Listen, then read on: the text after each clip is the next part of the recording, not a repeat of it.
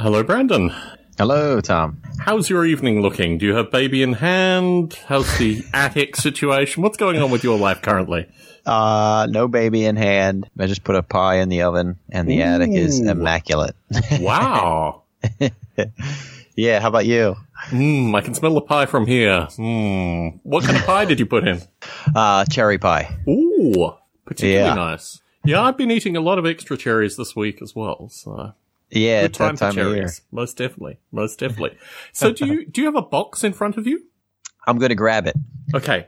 Hold on, let me grab it. Terrific. Dude, I have a humongous box in front of me. It is a big box. Oh, it's awesome. It's been surrounded by other boxes, so it's had a lot of company since I received this. Very good. Shall I begin? Why not? Okay. For your listeners out there, I have a giant cardboard box in front of me, the size of an extra large 8-head VCR, if that even exists. Oh, yeah. All right. And I'm cutting it open with, if you've ever seen the movie The Fan with Robert De Niro and Wesley Snipes, he sells these knives, and he's got this knife he calls the Little Pecker. That's what I'm cutting it open with. Very good. Let's see.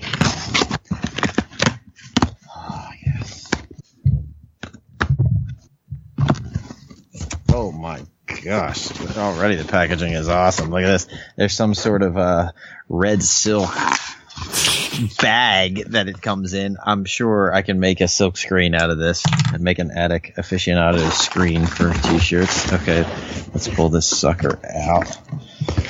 3 air inflated baggies for protection. Thank you, sir. Wonderful. Always good. Oh, look at the ribbon. Oh my god, I wish there were background music right now. Oh, dude, look at this. I think this is going to be my new pillowcase. The bag I'm opening is like Santa Claus's pillowcase, just in case you were... I'm wondering if this is what I sent you. But let's continue. Let's continue with this thing. Okay? Yes. Let's believe. Okay, it is a large rectangle. It feels like a board game. And, oh, dude. Oh, my God. It looks like the Philadelphia Eagles on the cover. It's Blood Bowl, the board game, with like a leaping demon with a football helmet with spikes on it. Okay, there's a football on the cover, and around the football is 2 like junkyard dog collars with giant spikes. So I guess you're only going to be able to catch this thing one time because they're definitely going through your hands. Yeah. Okay, Blood Bowl, the game of fantasy football. Oh, this is real fantasy football. Oh, dude, this is awesome. That's so fitting because I can't stand real fantasy football. Yes. I'm like the only one who doesn't. All right, cellophane is gone. Oh, dude. Can you hear it? I can hear it. Can you hear it? It's like opening a Revell model kit with all the little plastic pieces. However, they slot together, apparently. You don't need glue, so... Oh, they're awesome. They're all little figures. Yeah, you clamp them together. Dude, this one guy's got claws like the Predator. Oh, yes. It's awesome. Oh, yes. Dude, thank you, Thomas. This is friggin' awesome. Not at all. The least I could do. Oh, dude, look at the little stands. There's about 45 die in here of all different shapes and colors. And I think there's a 16-sided dice, which is particularly rare in there. So yeah, looks like the ride the Gravitron if you've ever been to an inbreeding country fair. It's like a way for gypsies to collect pocket change. Very good. Dude, this is awesome. Okay, I'm going to dig into this tonight. This is great. There's like tons of boards. Okay. I'll leave this for now because my description can't give you the real justice of the visual. Smell is pretty good too. It is good. Yes. Dude, it smells awesome. Dude, it is awesome. My friend, I was talking with my friend last night, and we were like digging up crossbows and catapults all over eBay. And so this is awesome that I got this tonight because I was really trying to resist buying things that I already have of crossbows and catapults. I'm the subversive, bad influence friend here. Yes, definitely. Yeah. Dude, the figures are awesome. Yeah, they spend a lot of work on the figures with this edition. Oh, they're friggin' awesome, man. Dude, thank you. Look at this. This one guy's got like Man, there's just like another predator claw, but with 3 blades. Oh, I love it, man. It's like a Wolverine. Yep. Okay, here goes the cover. I'm putting the cover back on. I will dig into this. I will take pictures. I will take video. Good. Yes, thank you. Oh, it's awesome, dude. Not at all. The least I could do. Actually, I think it was a series of Wikipedia jokes made on your part, and I thought, I'm just going to send him a copy of the game. I've never heard of this. I've never seen it. I had no clue what this was. Who makes this? This is made Games Workshop. It's made by the same people that do the Warhammer and Warhammer 40,000 franchise. So, yeah, okay. It's made by Games Workshop. Dude, it's really cool. Yes. You know, my daughter's been playing all day with the figures you sent me. Ah, very good. Starting young. Dude, she loves them. Sets them all up, takes them all down, sets them up, drags the centipede all over the carpet like it's a car. Yes. They're brutal to step on. Very good. I think she's probably at the bottom end of the age range. She's not putting them in her mouth, is she? She's past that time period, right? She's 2.5, kind of. Yeah, 2 in like 2 months. Okay, be careful with the figures in terms of like any. Normally they're not lead anymore. I think they're no longer lead. So I think all of those, I'm pretty sure, are going to be some pewter alloy. The worst she could do is, injure herself in some way, but she should be fine. Yeah. Oh, I'm always with her. Very good. Very good. Do you have any fort-related stuff? Can she build castles yet? Or is that's coming very soon? Any what? Castles, like forts or these kind of things with the figures. No, but I did build a fort, and I was actually shooting a video of it. It's actually, it's actually, if you watch Game of Thrones, I'm sort of obsessed with the Moon Door. I don't know if I mentioned this before. You did previously, yeah. That was your favorite character in Game of Thrones, was actually the anti-character that is the Moon Door. Yeah, I love the Moon Door, and so I built like a Moon Door playset. So so you'll get I'll get a taste of that on my I'll put it up on YouTube at some point here. Good. So I won't ask any questions because no doubt all will be revealed on YouTube. Let's leave it at that. Yeah, right. Very good. Very good. So we have a long list of topics here, some which you contributed, some which I contributed, some which a listener contributed. But before we start on the topics, I think maybe a couple of recordings ago I mentioned that occasionally vicariously I play this game associated with like beach houses and these kind of things. And I've been looking on the East Coast recently. In particular, what was the name of I think it was called American Ultra, which is a film that I'm not going to recommend, but my wife was watching it last weekend.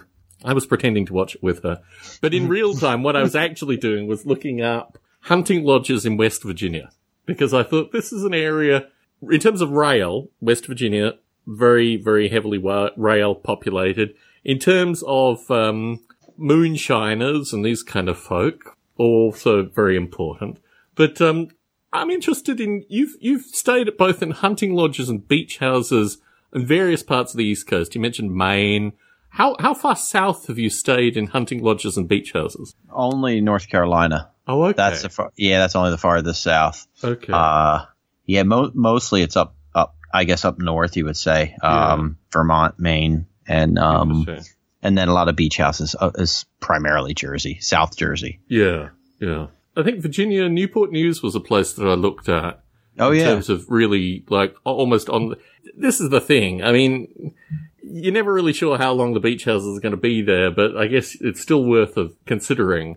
And, there are a number the main thing I'm looking for is really interesting areas that have some possibility to have these things rented out. But I found this amazing hunting lodge in West Virginia that was, it's in like the bend of a river, and it's just basically mountains all around it, and it's a big rail town. I thought to myself, this is the future. Possibilities. Now, is this something you want to move to, or is this just a vacation spot? I think it's interesting, actually, because my view is, our mutual friend Art Webb and I periodically talk late in the evening after we've played a long game of D&D, associated with how corporate America, and in particular the tech culture within corporate America, is just like the mafia. People get whacked. Occasionally people move into other families, but usually you're just waiting for the inevitable to have either prison time or getting whacked in some various formation with corporate America. So it's nice to have these. I have a coworker that bought a farm in Kentucky, and he just runs this farm in Kentucky as something to do while he, whiles away the hours here. So I don't know. I think for me, it's a thing other than all the other things that we're told about. I mean, I could buy a beach house in this area if I wanted to invest some time in looking. But I think there's certain things. I mean, let's talk about your experiences in hunting lodges in particular. Because this is, when you go into a hunting lodge, how big is the hunting lodge? Is it just you and some buddies, or are you in like a space with a bunch of other people? Is it more like a shack as opposed to a lodge? I mean, what's the perspective here?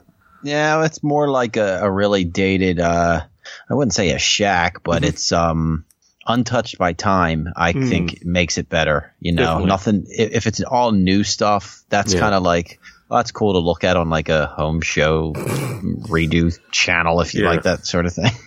But I definitely like, things to be old, untouched, and I don't even hunt. I just like the winter. Yes. And I have like no interest in hunting whatsoever. So I'm like, if you guys want to go fishing, I'll drive the boat, and that's cool. And then we can just hang out and shoot video. I guess that's the only thing I'm shooting. Yeah. But a smaller place, so everybody's got to hang out together, and definitely something without recessed lighting. I just want regular lamps. Yes. Or even like kerosene lamps or something. But small is good, dated's good, and definitely not in a populated area. Without question. I mean, come on. I don't even want to be near like a shopping center. It's yeah. So, and me, I love shopping centers, dude. I go somewhere. That's all I want to do. It's a question tonight coming up. Listener submitted question. So it's interesting. All the stuff I look at are built. I mean, our house was built in 1912. My view is that houses worth owning stopped being built after about 1930. Like, the Depression for me is like the end point for houses worth being built. So the stuff I'm looking at is all 1920s built. The hunting lodge in West Virginia was like 1920, I think. Okay. All original, like brickwork, wooden floors, just the usual kind of stuff that you expect in these kind of environments. So, Art his family has 2 cabins in Vermont, on a lake, and, one is like sinking into the lake practically, and it is awesome. But if you put a ball on the ground, it will roll with great speed to one side. Yeah. But the cabins are awesome, and man, I should send you some pictures. I gotta dig them up because I would shoot tons of photos up there whenever I would go, and it's so awesome. It's just like everything's untouched, thanks to his father, and there's like an 8-track player there. And like the pull-out bed is like from the 50s or 60s, like everything it's just perfect. Wonderful. And that I kind of base everything off of that. So yeah, I'm grateful they took me up there. I had some brief correspondence with Lee Webb through the week. We'll get to that when we talk about my garden. So okay, interesting. And in terms of beach houses, your beach house interests tend to be more modern than that, right? 1950s builds, this kind of stuff. Yep. So, yeah. Beach houses I'm not picky about. Just to get in the area is fine for me. I'm like, yeah, okay. Fair enough. Interesting. Yeah. Interesting. Well, I will seek your counsel on future recordings associated with this particular topic, and I will seek out our mutual friend Art, since he seems to be the font of knowledge associated with this. Very good. Yeah. Wide variety of listener topics. Let's get into them. Jeremy Salazar asks, guilty pleasure music. Oh. Do you want to tag team on this, or? Yeah, let's do it. Yeah. Okay. Should I start, or should you want to start? Yeah, go for it. Okay. I have a track on an album. The Wombles were a children's television show in the 1970s, and they've resurfaced again. There's a track called Tobermory. You're a harpsichord fan, right? Oh, yeah. This is the best piece of harpsichord music. I actually sampled it in a track that I created called Peter Greensuit, which I will put at the end of this recording. I might actually put it... because, anyway, beautiful harpsichord track. When I'm having a bad day at work, I just put on Tobermory. Anyway, two modern rap tracks. People ask me periodically, because they know I like older rap, what people should listen to. The Migos t-shirt, these are both videos worth watching as much as they are music worth listening to. And Ray Schmurder, which is drummer's ear or ear drummers backwards. Anyway, They have a song called Shake It Fast. Are you familiar with Juvenile, what's it called? Back That Thing Up. It would have come out in 2000, perhaps? Yeah. Oh, yeah. It's like the quintessential ass-shaking video. This is a modern adaptation of that. I think probably best played at quarter speed because there's a lot of stuff going on. They're my three. We were supposed to tag team and I gave 3 in a row. How about you, Brandon? What are yours? Dude, I like this. Are we doing like weird songs? I don't know what guilty pleasure music actually means, but I guess I'm doing weird. Like, I'm slightly embarrassed to talk about these songs, but I'm going to put it out on Atticus. Yeah, okay, perfect. I like this song. I think it's by the Tornadoes. There's no vocals in it, and I think it's called Telestar. It's like a really weird, like 60s song, but I like I like a lot of Sam Cooke. I'll play that a lot, and just weird 50s, 60s music, basically. Yeah, I like that Telestar song. I love Richie Valens. I love, and nobody else wants to hear that when what, and also, you know what I really like, and nobody else seems to have an interest in this. If I go to a concert, which I don't, I would prefer to hear like the same song like 3 times in a row. Like I can drive for like 4 hours and listen to the same song. Yeah, no, I do that. I think that's certainly, I have everything for a period of time. iOS broke the repeat functionality that I had through whatever player I was using. And it took like 6 months for me to learn how to do repeat on the latest player because it's just the way I listen to music as well. Very good. Yeah. Very good. Dave Smith wants to start a regular segment on, yes, our friend Dave Smith that comes to us from a variety of different locations. He wants a regular segment. What was the regular segment that you discussed that we were going to do like every 3 or 4? What was it? I'm thankful. Oh, I can't remember what it was. It was I did? Yes, you had this thing where we would give each other compliments time. That was what it was called. We're going to do compliments time this week. Maybe next time. Yeah, but Dave Smith wants a regular thing. He wants regular movie recommendations. Oh, yeah, okay. Oh, jeez. You know what? I got so sick of my cable this past week, and so I just dug out DVDs, because my attic's cleaned out. So I put on Kingpin, and I also watched Heat. Oh yeah, I remember Heat. Yeah. I watched Heat in about 30 minutes, though. I gotta fast forward through stuff. I can't take it, dude. Yeah. Regular movie recommendations, dude. You go first. I gotta think of something. So I was going to recommend Das Boot. I love Das Boot. I've got a bunch of U-boat related stuff in front of me, but I am really jaded about modern cinema. And I was on the Apple TV movie, Apple iTunes movie site, whatever it is. And it had like new directors, and I posted down. There was a movie called Son of Saul, and it is probably going to be in my top 5 of all time. And I've just watched it. I've watched it like 3 times in the past 36 hours, maybe 48 hours. Anyway, I think this movie is absolutely unbelievable. It's about the Sonderkommandos. It's a relatively deep and somewhat disturbing topic associated with the Second World War, but taken to like an extreme. And the Sonderkommandos were basically the Jews that had to fuel the fires in the death camps. Okay. So it's a very dark topic, but it's filmed with 2 effects that I really like. The first is like a fog of the mind. So you're basically just looking at the guy's face with kind of blurred surroundings for almost all the movie. And the second thing is that the guy only has partial knowledge of things. I absolutely hate watching movies. The entire plot is laid out in front of you. It all makes perfect sense. You're told explicitly, oh, this has to happen, and people have like curious conversations to explain eccentric parts of the plot. This is a film that you've got to pay attention to little bits, and you've got to watch it again a couple of times to get everything. But yeah, I think it's a beautifully filmed. It's just a brilliant film. And for the stuff I gotta watch it. For the stuff that you like in The Clockwork Orange, and there are certain elements of other films in it, and also what I talked about with Wonderland, the whole slowed down motion stuff at the end with the metal bars, it's got all of that. I'd recommend a darkened room watching it. It's not that long. I mean, it's not like a 3.5 hour. Das Boot, which is the film I was going to recommend, is like 3.5 hours long. And I watch it over maybe 2 or 3 settings. But Son of Saul, it's a hard film about a very serious topic done in an amazing way. And it's so much better than all the other crap that you watch about the Second World War. So in a new film, That's my recommendation. Okay, I'm going to go opposite here, and I definitely want to check. Is that on Netflix, Tom? No, or is it unfortunately streaming? it's not. Unfortunately, it's only available on iTunes, and my suspicion is I bought it, but my suspicion is it'll be available to rent in some ridiculous time, so I'll get it off eBay or something. Yeah, I'm sure there's a way to get it. So, yeah. You know what's an awesome movie? Witness with Harrison Ford. I like that. I just bought that disc. Dude, when they shoot Danny Glover and he's smeared down the wall. Spoiler alert. We ruin films for you so you don't have to watch them, listeners. Okay, I'm going to save you 2 hours or 3 hours or whatever it is.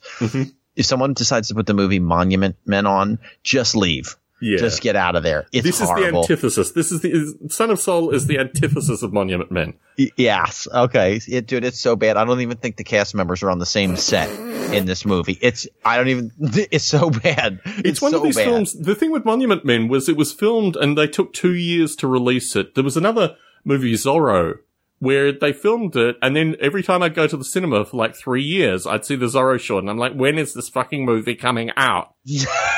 When is it coming out? Because I've been seeing this thing for 3 years now. How bad can this movie be that they can't actually pull the trigger and release it? Dude. Yeah, Monument Men was exactly the same. How about, I was a huge fan of Deadwood, and it's been like a decade where they're like, the Deadwood movie's coming out next year. I'm like, okay, can you just stop lying to us and just say it's not coming out? This year, they were like, HBO does a deal for Deadwood. I'm like, you already have my subscription money. Just stop lying to me. Oh. Yes. Yeah. You know what? Modern movie, sorry to cut you off.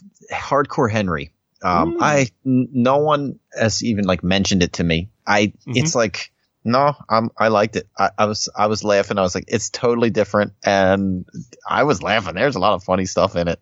I really, I like that. So if you didn't watch Hardcore Henry, especially if you like first person shooters, I mean, that's all it is. So yeah, it's just a fun movie. I watched Kentucky Fried Movie in the past couple of weeks based on your recommendation. No, dude. What did you think? Sat down with my wife to watch it. Yeah, I think I must have seen it before. I remember seeing it before, but I didn't remember how much of it was the Kung Fu movie. Oh, it's a huge part. Yeah. Have you seen Enter the Dragon with Bruce Lee? Yeah, I think I have. But again, it's a movie that I've probably seen when I was about 18, so I haven't seen it since. Yeah, you got to know that really well. And then there's so many, so much in there. But I like the Hare Krishna skit with it's Willer time where they're drinking beer. That is like that thing is so funny, dude. I also saw Clockwork Orange again. I've seen Clockwork Orange maybe 3 or 4 times. It always strikes me that this is like the future still. Like it's still, as the kids in Florida laugh at the drowning man. Yeah. My perspective is this is Clockwork Orange, right? It's only a matter of time before we're all killed by, miscreant kids. Yeah, I like Clockwork. And you know what? Another good movie, and it took me like 2 times to be like, okay, I'm going to sit down and watch this again. It's taking friggin' forever, but I really like it now, is Barry Lyndon, which is a Kubrick film. It's like 3 hours, and but I love it now. It's like you don't even have to touch the remote for so long, and there's a lot of funny stuff in there. I don't think it's intended to be funny, but but it sure is. After I'm done recording with you tonight, I'm going to see Dunkirk. I'll let you know what I think. Dude, I was just talking to my neighbor about that. Yeah. That's a film where if it was done right, it could be really good, but it'd be so difficult to do it right. So that's my caveat with it. And I already remember in one of the shorts they had the wrong weapons. And I can deal with that on some level, but it gets, what was the recent tank one that had the pretty boy, who's now no longer so much of a pretty boy in it? Oh, what's his name? He was dating Angelina Jolie for a period of time. Oh, Brad Pitt? Brad Pitt. The tank movie. I can't think what it is. I know what you're talking about. Yeah, that was unbelievably bad. It's just like, if you know anything about the Second World War, please stop this film now and just appreciate that this is a film that's loosely based on events that probably didn't happen in history. So let's just move on. I like that. Yes. Anyway. Oh, Dave Smith also wants favorite books. Ugh, dude, how about the manual to my Canon camera? It's about. Okay, I'll give you a favorite book because I don't ever open books. There's a book. It's the author is Mark Bellomo, and it's just a G.I. Joe, all the G.I. Joe figures ever released, and it's the like the price guide to it, but it's cool. And that's it. This is your hard reading. This is my hard reading. I ain't very touching good. Yeah. Very good. Sorry. So I have a lot of different ones, but the two that picked out, because the only book I've ever sold and made money on, which is really curious because I'll buy books and then for a period of time I put them on eBay, was a book called Shady Business by a guy called Byron Williams. I read it. I ordered it. It took like 6 months to arrive. It's the story of Eminem's bodyguard and his first 2 tours. And this is like debauchery that you cannot believe. It's really, if you like Fear and Loathing in Las Vegas, this is like Fear and Loathing in Las Vegas, except with, 14 to 16-year-old girls and a variety of other things. It is a very strange read. I bought it for like $10 and I sold it for like $120. And I thought to myself, this is a book I need to still have, because we were talking about like what books do I want to keep. And this is a book which I actually want to get again. So I'm going to get it again. I'm going to read it. A book, when I went to the beach house last year with my wife, I took a series of Joseph Pitre books. This guy basically was like a hash smuggler in the 60s, and his writing is really fascinating. So The King of Nepal by Joseph Pitre, so Pietri. If you like nihilistic, there's a movie called Mr. Nice, which is about a British hash smuggler, and it is a really bad movie. And based on the movie, I'm not going to buy the guy's book. But my view is that Joe Pitre probably reads better in terms of this period of time. So they're my 2 recommendations. I will try to give book recommendations every recording going forward, because I'm getting rid of a lot of them and I'm thinking very deeply associated with the books that I like to read. Do you think we could do movie recommendations every recording, Brandon? Do you think that's possible? Oh, I think it is. Definitely. Our listener, Alex Endel, asks, first video game you remember beating? Oh, dude, I'm trying to think if there's endings on video games on television. I don't think there is. Does it just crash? It just keeps going. Keeps going and going. Yeah, Dungeons and Dragons. I feel like there's an end to it on the television. No. First video game I remember beating? Well, no, nothing. What year did Double Dragon come out? Is that before Nintendo? In the arcades, it's got to be. Yeah. It depends what kind of Nintendo. Were the really old Nintendos? No, I think Double Dragon in the arcades. I think that's first. Okay. Maybe that's it. I don't know. I want Super Mario, but who cares about that? How about you, Tom? So I basically played games. Well, this is funny. I thought all the games that I played didn't have endings. Yeah. And when I first started dating my wife, she beat SimCity. And then she beat basically all the Maxis games that I used to play as a boy and never... I mean, SimCity it took her like 2.5 days. And the end thing is that the super cities that you build end up taking off. They're like rocket ships that go to other planets. That's the ending of SimCity. But to answer associate with me, not all these games that I didn't beat, but my wife beat almost immediately. The Xbox game Black, because I'd never beaten a game, I thought to myself, I've got to find a game that people like rate in terms of being relatively difficult, and I've just got to invest my time and beat it. And I must have been, how old was I? I'm trying to think if it was here or in Las Vegas. I think it was here. So it's got to be within the past 5 years. I just thought, I've got to beat a video game, damn it. I've got to have this experience in my life. Screw Everest. I've got to beat a video game. And yeah, the video game was Black. And I played it on, I think maybe not advanced. I played it on the second highest level of playing. And I beat it. And it took me, I don't know, probably a month or 2 in the evenings. The final level was actually remarkably easy. It was like 3 levels from the end where it was just, I don't know what was going on. Like I was spinning around in circles and shooting things and running, and it was just all kinds of craziness. Yeah, it's weird. A lot of the games don't seem like there were endings for all my early games, but I guess like, some arcade games like Bad Dudes and, others. Yeah, I remember beating Bionic Commando on the Nintendo. That was pretty friggin' awesome. Sure. And, you know what? Me and my buddy played Mega Man, the first one. Mm-hmm. And you get to this guy at the end, this big, like, monster, and he kind of teleports back and forth across the screen. And we couldn't beat him. And it took forever. So his dad wasn't at home. We'd get home from school and his dad wouldn't be there for a couple hours. So we decided we were going to call the Nintendo helpline and tell them. And we said, it's like $5 a minute. Yeah. Right. And then like $10 each additional minute. So we call up. We're like, dude, how do you beat this thing? Cause we keep getting close, but we just can't beat it. This is going on. And we're like, oh, come on. So the person on the phone was just like, well, you got to really try like really hard. And that was basically what they told us. You were not getting your money's worth. No, it was such a rip. We were so mad. I did eventually beat it, but it was like, are you kidding me? I don't even think the lady on the phone had ever even heard of Mega Man. It's like, try harder. Oh, dude. But she probably said it really slowly in order to earn as much money as possible. Oh, yeah. Oh, my goodness. Get to that second minute. Adam Sarsky asks, what are some songs that always bring back the same memory every time you hear it? I'll tag team up with you on this. Come on, give us the first one, Brandon. Oh, man. Tom Petty always does. Like any of the Full Moon Fever album or like Learning to Fly always brings me to like the Boardwalk arcades because that was like big then and there was some really good gaming going on then. So anytime I hear any of those songs, like Into the Great Wide Open probably, but mainly Full Moon Fever. If I hear any of that, that takes me, I'm like, that is like the perfect time. Like gaming is so good. The Boardwalk's so good. I'm like, this is perfect.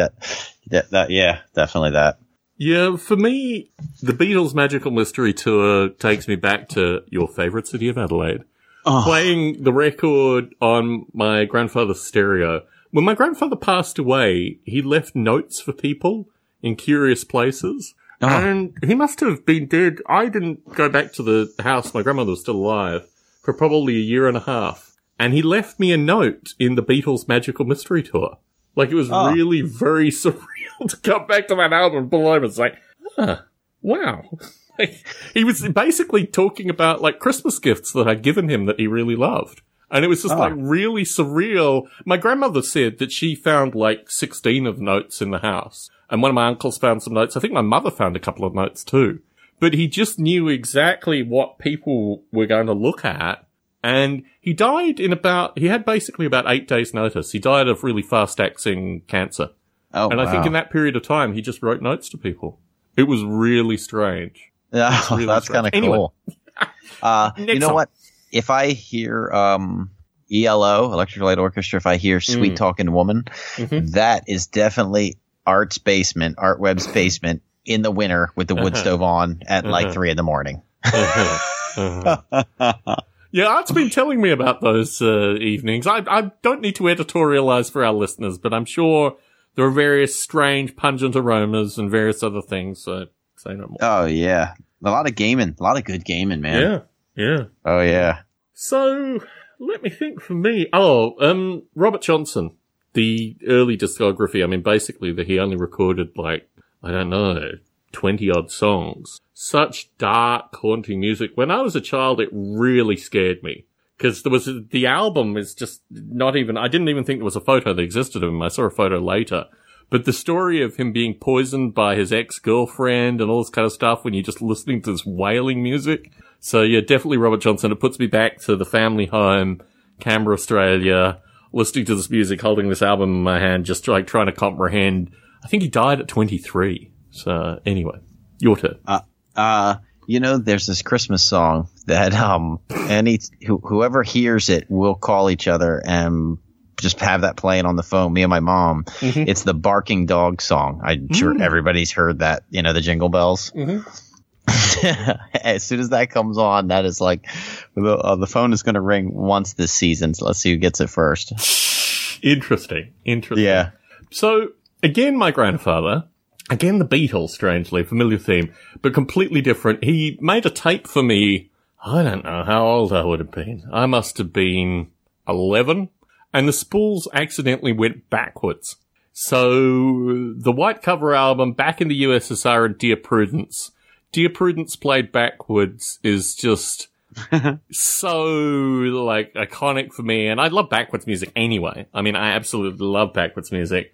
but this was like the gateway into backwards music for me. And back in the USSR played backwards is the Ceausescu assassination. Because I was in Adelaide, the newspaper always came, my grandfather read it, and then he'd pass it down to me. And the photographs, I mean, my family nominally, although I can't find any family history associated with this, like people say we came from Romania. I don't think that's actually the case. But yeah, to see the Ceausescu's bodies, and to listen to back in the USSR backwards. But I think Dear Prudence played backwards is just so, like, it just represents a period of time in my life where I don't know where I was, but it just brings back memories. Your turn. Oh, okay. You know what? My friend's parents got a hot tub, and they were all like chilling in it one night, and they somehow knew that I could sing all the words to La Bamba. And so they were like hounding me to sing La Bamba, the whole thing. And I was like, no, I don't know it, because my buddy was there. But then he ended up like going off, and I don't know if they offered me like $5. Anyway, I sang it. I was like, and they really didn't believe I could do it. But yeah, I always think of that for La Bamba, unfortunately, because La Bamba is so much better than that. In a similar way, and I think this is probably my last one, and I might give it back to you for another one if need be. There's a now convicted pedophile called Rolf Harris, and he has a song called Six White Boomers, which is like an Australian Christmas song. And it's about kangaroos, like basically Santa replacing the reindeer with kangaroos as he flies across Australia. And I was at my wife's grandmother's wake. My wife's grandmother was killed. It wasn't a particularly pleasant experience, and I met her cousins for the first time at the wake. And for some reason, if you want to talk about singing, I just started singing Six White Boomers. It wasn't anywhere near Christmas time. They just wanted some example of like an Australian Christmas carol that was relatively unique. Now, unfortunately, Rolf Harris has been convicted of pedophilia, and he spent some time in jail. I'm not sure what actually happens to the Rolf Harris, like, music. But yeah, Six White Boomers being sung by me at my wife's grandmother's wake for her cousins to prove that I was really an Australian. Do you have one last one, Brandon? No, I don't. Alas. So, another question from Adam Susky, this time specifically for you. Have you ever been to Ocean City, Maryland? Yeah, they should change the name, because you think you're going to Ocean City, but you're not. It sucks. There's nothing there for me. It's just like an endless boardwalk with the same thing over and over. It's like a party town. I mean, when you're young, it's cool, I guess. You can ride the drunk bus for $1. It's probably like $10 now because I'm so old. But yes, there's some cool arcades there, but it's just too big. It's too long. And nope, I don't want to go back. I'm not going back, as a matter of fact. Very good. This is one which kind of lends into one that you put down, but I'm going to ask it anyway. Best fast food place? Oh, I don't know. Best fast food place. Do you have a best fast food place? In this country, for a series of reasons, it's Del Taco. I like Del Taco because the tacos are far better than Taco Bell. They have crinkle-cut French fries. They have serious hot sauces. And the last time probably the third to last time I went there, I went in, and some Australian mother was in there telling off her kid about how horrible American junk food was. And it just like brought back my childhood in spades. This woman with her Australian accent telling this poor kid. And I was there enjoying my crinkle cut French fries, my hot sauces, my tacos, looking over at my wife, just like, this is my childhood extended in a fast food eating restaurant. Definitely Del Taco on this coast. I don't know in your part of the world. I used to have a couple in your part of the world, but they were typically diners. Like, I'm a huge fan of diners as well. I'm not sure if you are. But, yeah, my favorite fast food places in the East Coast were always, like, diners. Chick-fil-A is really good here now. Right? Like, it is like, it's unbelievable. It's, like, super clean, and it's like, you pull up and, like, dudes come out with iPads. Like, there'll be 50 people in line at lunch, and it'll move faster than, like, 2 cars at another place. But it's always really consistent and clean. Trying to think. Yeah, I guess it's Chick-fil-A. I'm just thinking like the main, fast food places, McDonald's, Burger King. I ain't touching Subway, dude. We've already discussed this. Let's move on. Yes. We're going to talk about expired food later. Let's just move on from this. Don't even get me started, dude. If you like Chick-fil-A, there's a chain called Raising Cane's, which I think is in Texas. It's certainly in Nevada. It's basically like Chick-fil-A, but they use like buttermilk soaked chicken. Ooh, that's pretty good. It is just very, very, very good. It's dangerously good, in fact. But yeah, it's certainly, I think Chick-fil-A's up their game. But for me in this part of the world, we did go to a Del Taco in Oakland, which was a very, very strange experience. But yeah, it's got to be Del Taco. Unfortunately, almost all the Del Tacos are closing in the Bay Area, so we have to go far between in order to get Del Taco. But question for me. From Adam. Unless you've got another one. Do you have another fast food chat? No. I was going to say you better start freezing those Del Tacos. They don't freeze. I mean, yeah, no. I think when it's gone, it's gone. It's just going to exist in podcast form. I'm sure there are going to be Del Tacos left. They're just not going to be anywhere near me. I think it's the cost of living, actually. I think the cost of living just weeds out Del Tacos. Anyway, Adam Sarsky asks me, Vegemite. Ugh. And I was thinking about this because we've talked a little bit associated with my love of root beer. No, we talked about your love of root beer, my love of ginger beer.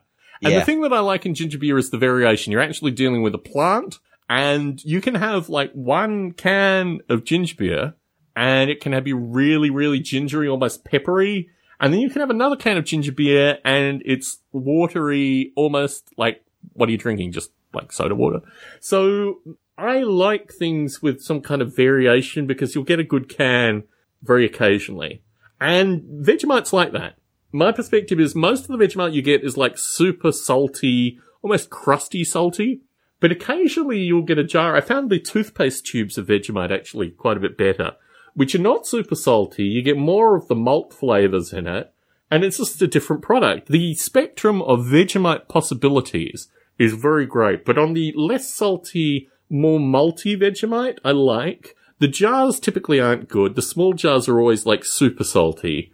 But occasionally you'll get that one Vegemite thing. And the problem is that it tastes so bizarre and somewhat disgusting to a majority of the world's population that no one's really going to explore Vegemite quite like an Australian might. But my feedback would be once I get one of those like rare servings of Vegemite where it's not super salty, then yeah, I could eat it with a spoon.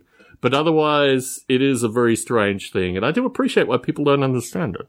If someone out there is listening, they haven't had Vegemite, just take a handful of vitamin Bs, like B capsules, sit on them on a hot day for the month of August if it's hot in your part of the world. Put them in your crotch, yeah. Let them fester till they're brown, then smear it all over toast and tell your friends you have Vegemite.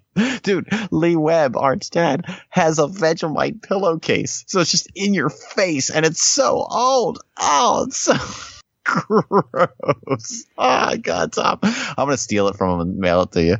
I love Vegemite. My view is actually that Vegemite is one of the few... There's this other thing that they have called Wheat Bix. It's called Weetabix over here. You could build a house with Wheat Bix. It's not really a breakfast cereal. It's more like insulation.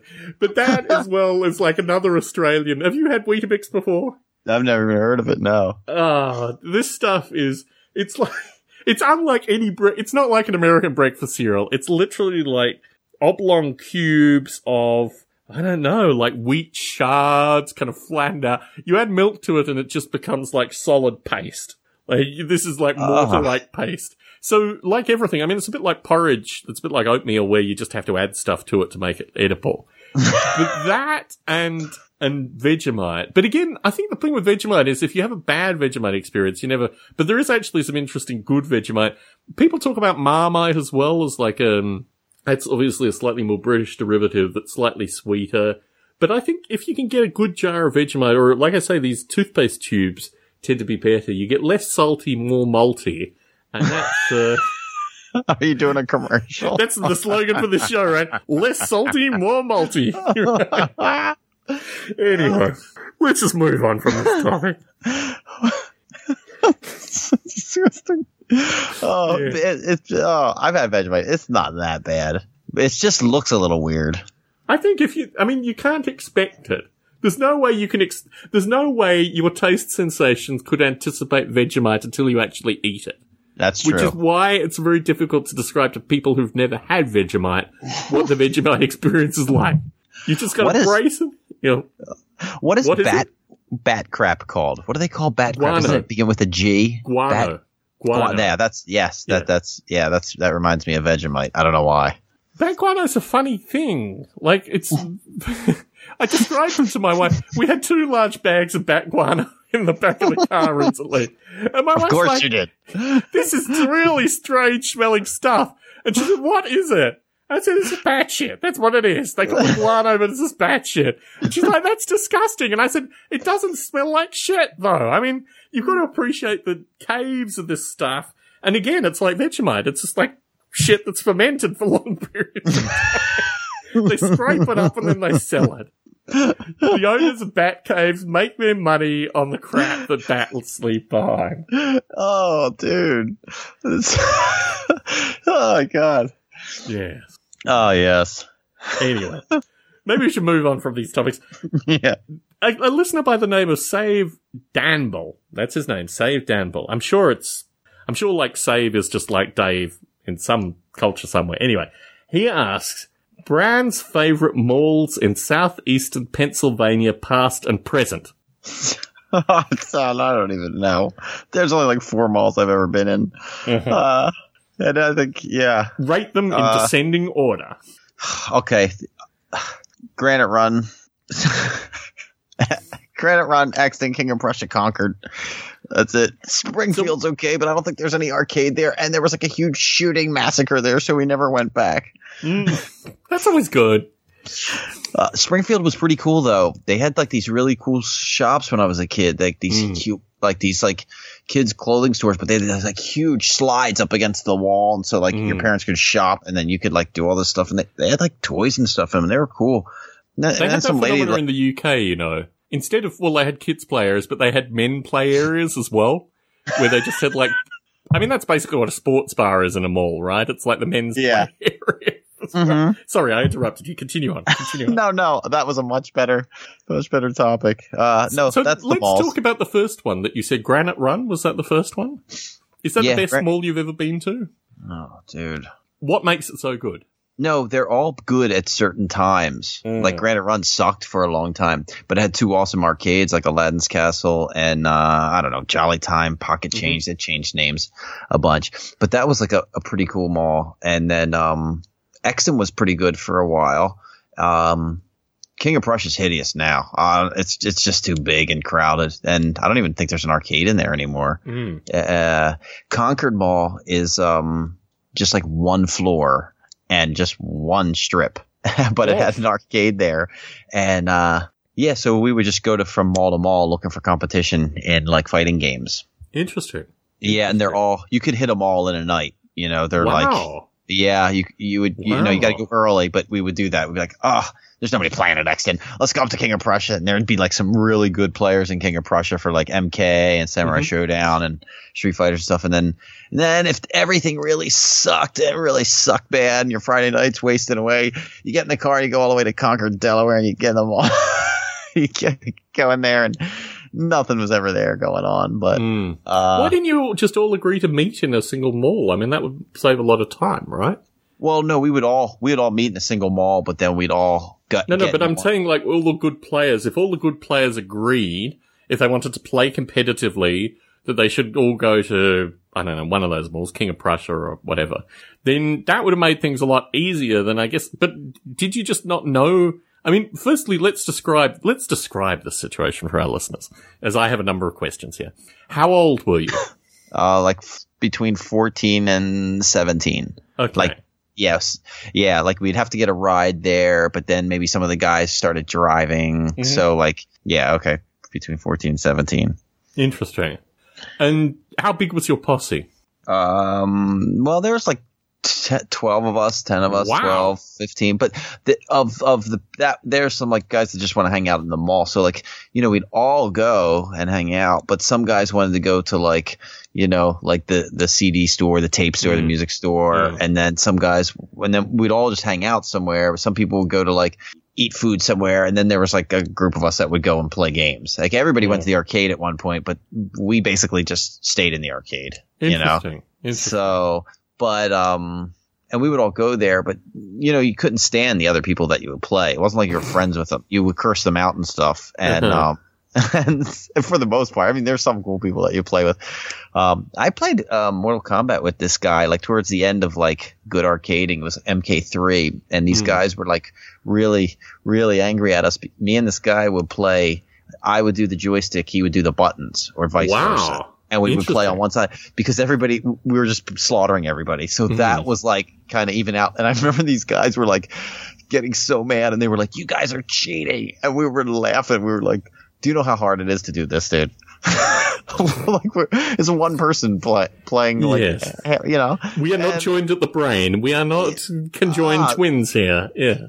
There's an arcade in Philadelphia. I don't even know my way around. It's like, I think it was called University Pinball. I don't even know what university it was. It was like, I think Spruce Street or something. It was my friend's uncle's arcade. Dude, his uncle would like give us a bag of quarters, and we would like bag school and go down for the day. And it was like half laundromat, half arcade. And those were the best Mortal Kombat players I ever played. You would find some dude and dude, it was awesome. You just go back and forth. We would play there and like live off of like potato chips. We live off a vending machine. That was were these older guys, or were they guys your age? No, they were these are older guys. I don't even know what they're up to, but man, there's some good MK players there, man. Interesting. Yeah. Save second question. Your earliest life memories. Oh, I can remember my sister asking my parents, what should she scoop the dog food out of the can with, a fork or a knife? That's like the earliest thing I can remember. Interesting. Yeah.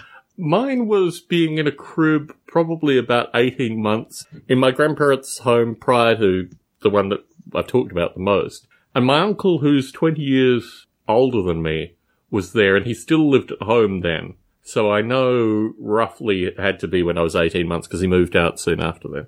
I think that's my earliest memory. Holy crap, that's pretty good. It is interesting, actually, because my wife has similarly... Like, I ask this periodically to people that I meet, and the people that remember really early memories tend to have, like, certain, like, sublinguistic proclivities. They tend to be people that... I don't know. It's a funny thing, because some people don't have memories until they were, like, 5. I mean, I know. Frequently. So, yeah, it's interesting the early... I used to record people with a tape recorder as well. That was the main thing, hence podcasts now, right? I'm still doing the same thing. But I used to, when I was from probably 2 on, and I still have some of these tapes when I was 2, just like recording various family members. And I actually remember doing that, but I don't know, like memories that are reinforced, as you say, like this one with your sister, this is a reinforced family memory because, I mean, I guess you've told your sister this at some stage.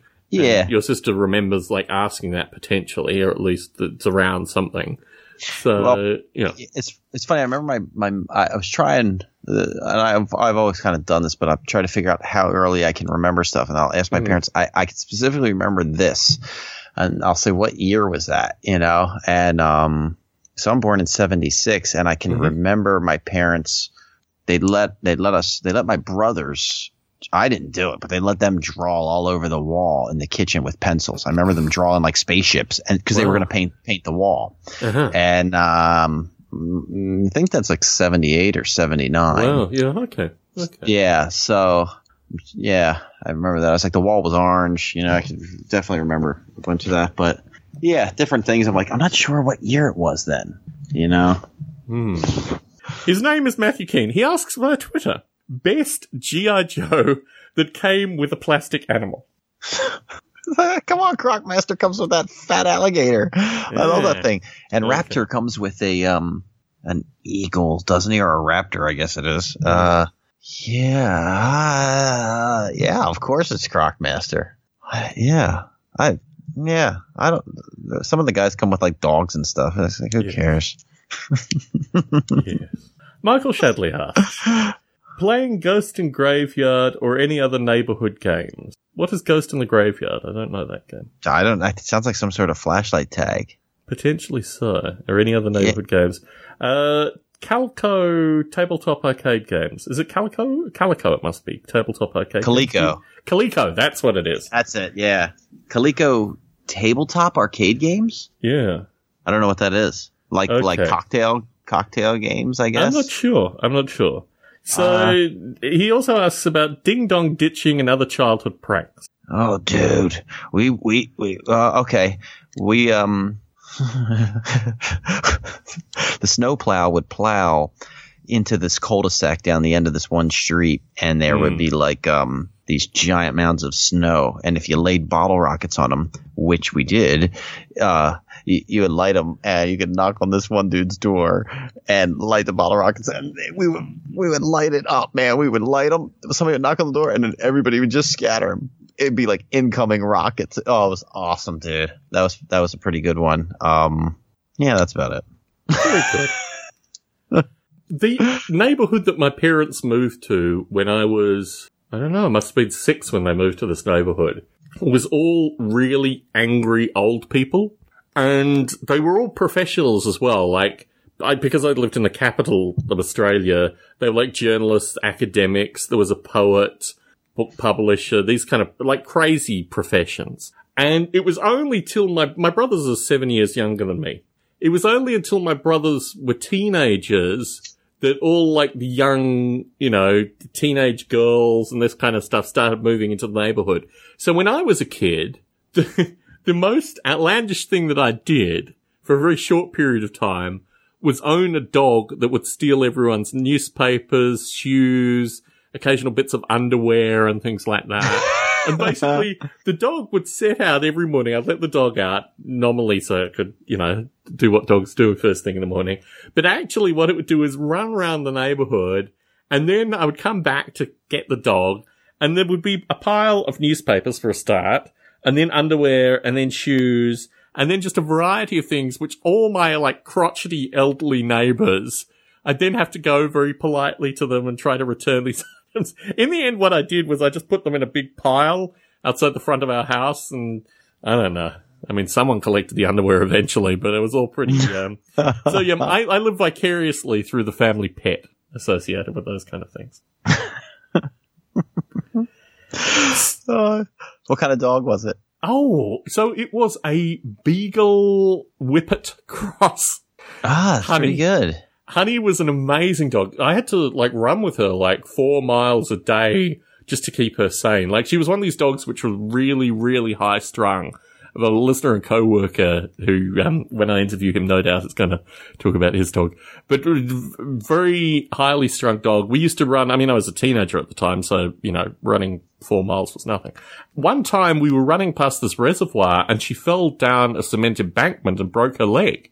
And I had to crawl down the embankment and then carry the dog, 4 odd miles home. Actually, it wasn't that far. It was probably about 2.5 miles home. And then my parents were divorced. The dog was supposed to be, we'll give the kid some responsibility kind of dog. Yeah. But I could never see that, the parts of my parents' divorce was that I had to go and spend weekends with my father and my stepmother. So the dog was chained up through that period of time and I absolutely hated it. And I had to take her to obedience classes. So I was allowed to come home briefly on a Sunday, take her to the obedience class, and she was so excited because she hadn't seen me all of Saturday. She just kind of bounced all over the place. So after having her for about, I don't know, maybe 9 months, my mother got rid of her. Came home from school one day and she was no longer there. And this would have this would be a repressed memory if my wife hadn't also done this to me. Within probably 6 or 7 years ago. We had a little Jack Russell Terrier. My wife had a dog for 18 years, a Schnauzer, who she used to take to the Grateful Dead shows and a bunch of things. So Charlie died. Charlie was an amazing dog. He was a really wise old Schnauzer, not a full-size Schnauzer, but a miniature Schnauzer. So after a couple of years, I thought, why don't we just get another dog? So we went to the pound and we found this little Jack Russell and he had cats running around him, whacking him in the face and what have you. And he was just fine. Now we have cats, so the dog had to be able to play with cats. So we brought him home. We called him Holden. I think he was called Holden already. Maybe he was called, anyway, we called him Holden for Holden Caulfield. It's also an Australian kind of car.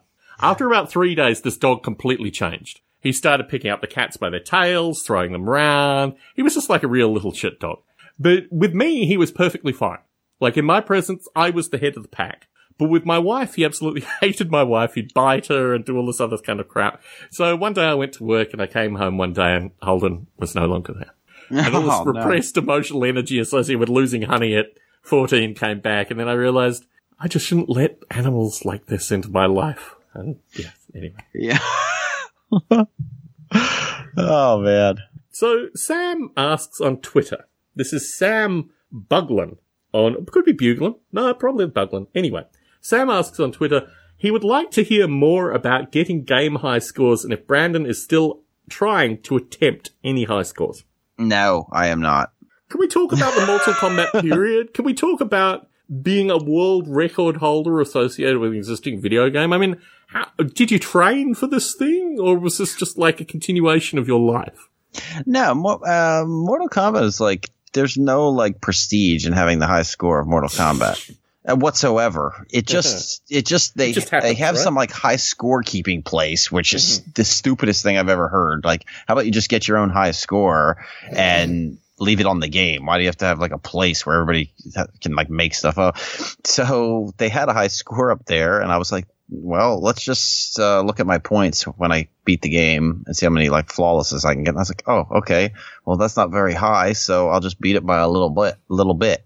And so they had like that, the judges out from someplace who didn't even know anything about Mortal Kombat or any of the settings or anything. I actually went and the next day, like I played it and I was like, okay, I beat it. And then I was like, the joysticks were so bad, I went and brought my own joystick, and the guy at the arcade let me switch out the joystick. Wow. I was like, and then I just left that there. I was like, here, just keep this because the joysticks are hideous here, dude. And so the high score in Mortal Kombat is just, it's cool because you can't, I mean, it's fun to try to get the high score because you don't always have someone to play, obviously, but there's not like beating people is everything. And beating people that throw you, like throwing is a disgrace move, at least in this part of the world. So that's the best. That's the best thing. But you defended your title, right? I mean, you actually came out and beat the guy once he beat you, right? No, nobody beat me. Okay. It was just a high score thing. But you know what? I have Mortal Kombat 1. I have Mortal Kombat 2. I got Mortal Kombat 3 machines.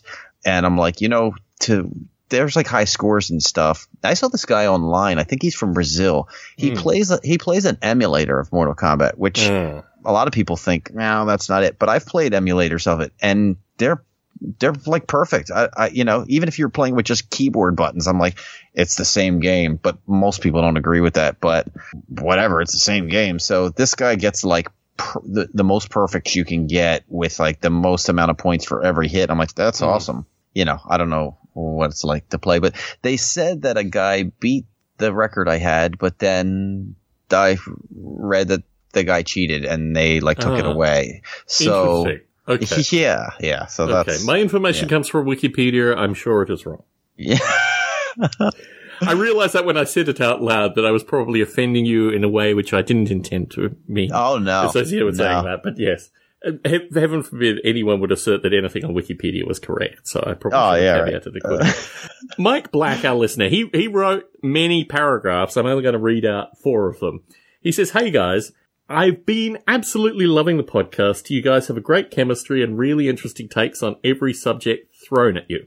I started listening because I've always been a fan of Brandon. I'm really glad to know he's doing well. It appears you're doing well. Is that an accurate assessment? Anyway." I'm curious, have you guys ever read any choose-your-own-adventure or fighting fantasy books when you were growing up, and what are your opinions on them? I have only read the covers of them. I've seen them. Wow. I actually had a few, but I'll leave that up to you, Tom, because I bet you have. Oh, yeah. Oh, believe me. I started reading them when I was about 5. I mean, really, I had a friend who was basically, he broke standardized testing. He's like borderline Asperger kind of guy. And he and I used to do the Choose Your Own Adventure, but the fighting fantasy books in particular, which I think were made by Steve Jackson, if I remember correctly. And they were basically a gateway into Dungeons and Dragons. And we read them probably till we were about 6 or 7, and then we started getting dice and started playing D&D. There was a game called Shadow Warrior, which I know he references as well, but this is a different one. This is a book game called Shadow Warrior. And that is also very seminal, and I have the originals of those somewhere, probably up in the attic. But yeah, very important in my life. And I think it's basically reality, right? I mean, you come to various turning points in your life, and you choose your own adventure. That's one of the beauties of life. Anyway, I bumped into some Mormon kids while I go to the optometrist occasionally, and because it's walking distance from my work, I was walking there. I bumped into these 2 Mormon kids riding bikes, and they struck up a conversation with me, and look at these kids, they must have been 19, I guess. In fact, I confirmed that they were 19 through the conversation. And one of them said, can we come around to your house and teach you about the, whatever they say, the word of God or what have you? I looked at them and I just thought, what on earth can you, at 19, possibly. And then I said to them, which I think is something that you live by as well, because we've talked through the past couple of weeks about this. I said, you've got to go and find really old people. And you've got to spend time with them. You've got to talk to them and get the wisdom from them. Because you're at a stage in your life where you can't get the wisdom from yourselves or these kind of things. You've just got to get it in the outside world. And that is what Choose Your Own Adventures have taught me. You should have invited them over, and then while they were talking to you, put out Vegemite on some old stale crackers and said, let this be a learning lesson. Yeah. Here's a lesson for you. Yes. There are so many possibilities there, but I think at some stage, I think the police would probably be involved if I started that. I don't know when I would stop. What I found really fascinating is when people come around, we're in a kind of transition neighborhood, and I always find it fascinating, these people that come around with their religious messages. It's always really strange. I used to, at some stage, try to invite them in. My wife kind of frowned on it for a period of time. But it's always really curious, their particular worldviews. Anyway, moving on from this. Choose Your Own Adventures, we've talked about that. Opinions on the RPG genre in video games. Dude, I got a movie I forgot to mention. I just watched this. Paul Newman, Robert Redford, The Sting. Yeah, that's great. It's very enjoyable. Goes by really fast. And okay, RPG games. There was a modern adaptation of that as well. When I say modern, there was a 1980s adaptation of that, wasn't there? I don't know. Anyway. I never really knew it. I only just saw it a few years back and had the DVD. So, RPG games? Yes. No, they're not for me. How about you? No, similarly, I mean, I think when I'm going to invest time, Dungeon Siege. I played Dungeon Siege and Dungeon Siege 2 just because, I mean, occasionally I kind of get embarrassed that I don't play video games. And they were the 2 that I thought I'd get. But, you max the characters up very quickly, and then it's just kind of boring. And like, if you get sick of one character, you just take all their armor off and let them die, and then mysteriously another character will come along. So, yeah, I don't know. The video game versions, I'm more paper, pencils, tabletop, miniatures, that kind of stuff. So anyway. Yeah. You know what? I liked, it's not an RPG, but, I did like Max Payne.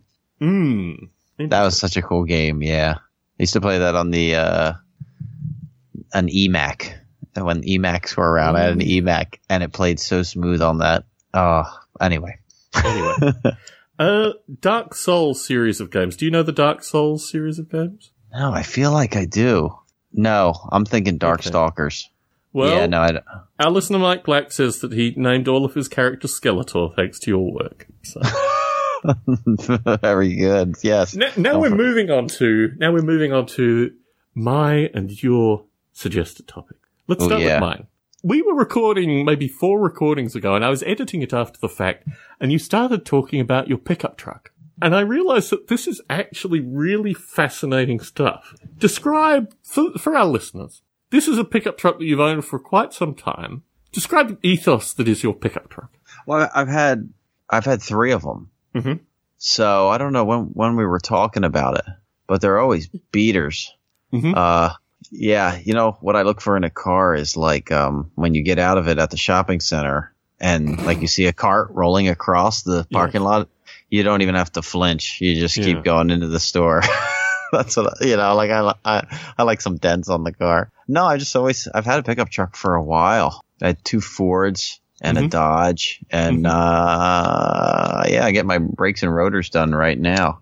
But I forget what I even said about them. You were talking about the fact that you had a tape deck with wire coming out of it, and that you would have given anything for I think auxiliary input is what you said. Oh, yeah. Yeah, there may be an auxiliary input option on the back. I was thinking about pulling that out the other day. Yeah, there's a tape deck in there. I found a tape. It was actually I found a tape. It was – I think it's all Christmas songs, but they all suck except the Run DMC Christmas song was on there. And I was like, yes. Oh, yeah. I was like, this song is so friggin' awesome. The commercial, the video for that was awesome, dude. That reindeer with a dog, I think. Oh, my God. It's so awesome. Yeah. My wife had it as a ringtone for a period of time. When you meet someone and you start dating someone, there are a few points in the relationship where you realize that this is the person that you should spend the rest of your life with. When she had that as her ringtone, I don't know. It must have been within probably the first 4 or 5 years of us being together. I just thought, yes, clearly the person. Yeah. Run DMC is so cool, man. So I know very little about the G.I. Joe universe, but my understanding is it's just like constant conflict all the time, right? There are goodies and baddies, and they're just fighting it out continuously. Yeah, no one ever gets killed. Oh, I didn't realize that. No, they always parachute out. They blow up a plane, the guys parachute out. I mean, it's just like anything else. The bad guy is mad at his guys because they mess up and they can't take over the world. Yeah, and that's basically it. Do you ever imagine yourself living in the G.I. Joe universe? Never. I don't think. I've never even thought of that. No, I'm definitely not cool enough to do that. Interesting. There's some lame G.I. Joes, though, man. I'll tell you what. Lift Ticket has got the biggest freaking head I've ever seen. I don't know. It's like more plastic in his head than his whole body. But yeah, anyway. We live in a particularly high crime area, and whenever I hear you talk about for listeners, Brandon promises a lot of photos. I can't even think. I got one video from you. That's right. I don't think you've ever sent me a photo other than that. So really? What, when my car broke down? Yeah, that video from the supermarket grocery store. Yeah. So dude, my car always breaks down. I'm sorry. It's always breaking down, dude. But it was your wife's car. It was a wife's car. It wasn't your car in this incident. Did I get in a car, it breaks down. Very good. Very good. So I kind of have a mind's eye view associated with your house. But we have a very high crime rate here. I beat that by putting up multilingual signs and video cameras. And that basically removes a lot of the main nuisance crime. But I've started thinking about buying mannequins and skeletons and propping them up at various points of the house, maybe holding weaponry. We'll talk about that a little bit later. What are your thoughts on mannequins and skeletons as home protection? I don't know. It reminds me of Ferris Bueller when he had that dummy moving in the bed. Yeah, I'm actually thinking more just something to completely freak out some would-be burglar. And I don't know. I've always really liked skeletons, anatomically correct skeletons. There's a place in Berkeley where you can get Neanderthal skeletons and stuff. I mean, obviously they're models of, they're not the original Neanderthal skeletons. But I spent probably far too long there just studying these Neanderthal skeletons and thinking, I could do my house in skeletons. It's something that could possibly, obviously, as a married man, it would never happen, but it's something that I fantasize about. Similarly, mannequins. Do you have any mannequins in your collection? No, when I was cleaning out the attic, we had a dumpster out back, and I threw so much stuff out. I was like, I'm just throwing it out. I'm throwing it out. I don't even care. I did care. I dug back in my own dumpster and took my silk screens out. That was the only thing I took back out. You were talking about that last recording. Yeah, I went and took them out. How many years worth of silk screens do you have? Are we talking 50 or are we talking 10 or how many are we talking? How many screens? Yeah. There's only 2, but you can use them. You can wash them over and over. So, of course. Yes. Yeah. But one I've had since high school. It's actually from the high school. My teacher was like, yeah, you can have it. You've silk screened more than anyone. And I took the class, which was graphic arts, a 4th year, and you were only allowed to take it 3 years. I was like, I'll trade my study hall in if I can go to this class. Wow. So, yes, they let me have it. So I kept it, and I was like, I threw it out, and I was like, no, I'm keeping that, dude. So what kind of t-shirts would you make? I mean, what kind of designs or things would you put on the t-shirts? Anything like hockey logos. I did one with Van Damme, Double Impact. I did some Raytheon ones, a bunch of Raytheon ones. anything. I was just working on an action figure one, so I just did a graphic for that. Interesting. It sucks because I don't have access to like the machine that exposes it, Yeah. and there's like a vacuum on it that keeps everything still. But there's like people on Etsy that will just, you can send them your screen or they'll just make you a screen. It's almost cheaper to just, And, so I don't know. I always like playing around, just making sure it's here and there. How far back does Raikyon go as like the character Raikyon? I mean, is this like a teenage character or? No, because I didn't know him in my teenage years. Okay. I knew Art. I saw him like once or twice, like in the hallways. I was like, "Who is this freak, dude?" So he was a scary older brother. I have a friend who has a scary older brother as well. Yeah. Yeah, and then I didn't even know him, but Art played hockey, so that's how I knew Art. And but yeah, I drew a picture of Ted, and I just thought his hair looked like triangular, how it came down, and there's actually a cartoon. It is like influenced me is The Tick, and there's an episode where they go to the bad guy's house and they dress up, and I think it's their Fledermaus is like, I am the rake, and he just has a rake on. It's upside down, so it's like the opposite of Ted's hair, but he just has a rake on his back, and I was like, oh, Ted is the rake, and I just drew a picture of a rake coming down, and that sort of, and then Ted's dad would always say Quintillions all the time. He would say Quintillions, so it became rake and then Raikyon, so that's how that. Interesting. Yeah. Yes. We will get to Lee Webb later in the recording. If the pie doesn't get you first. I'm not sure how the pie's going, but let's try and work our way through the remaining questions. Things to look for when buying swords and armor. I'm embarrassed to say, I had a listener from Pittsburgh stop by a couple of weeks ago, and we were at a hunting kind of, it's a sports store, Big Five Sports. And I thought, I don't own a ridiculously large kind of Bowie knife. So in the company of this listener, he, was posing with the various arsenal weapons that you can get in these stores. I bought a Bowie knife, but I actually don't own any swords or any armor. And I feel embarrassingly naked in this conversation based on that. What are the things that you look for when you buy swords and armor, Brandon? I don't have any armor. I have a sword. Somebody gave me the sword. Actually, I have two swords. One I was about to throw out. It's like a samurai sword. I don't even want it. It was a prop. Yes. Then I have like a pirate sword. I've used that over and over in things. Yes. I think if I hit somebody with it, the sword would break off the handle. So I don't know. Coolness is what I look for. Crossbows are pretty freaking cool. Oh yeah. I don't even know what I look for because I don't know anything about the stuff. So if it looks good in a picture or a skit, that's what I'm looking for. Very good. Very good. We discussed this briefly, I think perhaps last recording. Dean and DeLuca is the name of the place where I get my preserved meats when I'm in Sonoma, the Sonoma area. Things you look for when buying sausage. Oh, man. I look for the sign above the store that says Geiss's Market in the Villas of New Jersey, because that is like the best sausage, dude. The best sausage I've ever had was wild boar sausage that was killed by a very strange friend of mine. Is his name Robert Baratheon? No. I don't even know if I want to put his name out there, but he is legendary because he is just completely batshit crazy.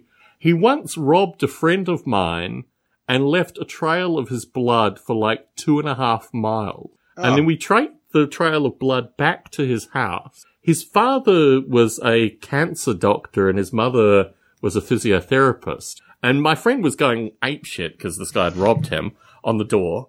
And basically his parents opened the door, his mother opened the door. My friend ran in and I talked to his mother and I just said, look, I'm really worried about your son because he's clearly lost a lot of blood. And my friend basically barged past and started pummeling on his door. Anyway, he opened the door and the guy was as white as a sheet. I mean, it was clear he'd lost a lot of blood. And my friend kind of said, show me your hands. And he put the wrong hand forward and then he slowly put the other hand up. But he'd woken his father up at night and his father had actually sutured the hand and he'd lost a lot of blood through. Anyway, this guy was just nuts. I mean, it's funny. I didn't speak to him for probably 3 years. And then just before I left Australia, I just dropped a girlfriend of mine at the airport and I was getting back into the city. I was waiting at a bus stop, and this guy just crash tackled me out of nowhere. As a player of rugby league, you are familiar with the crash tackle.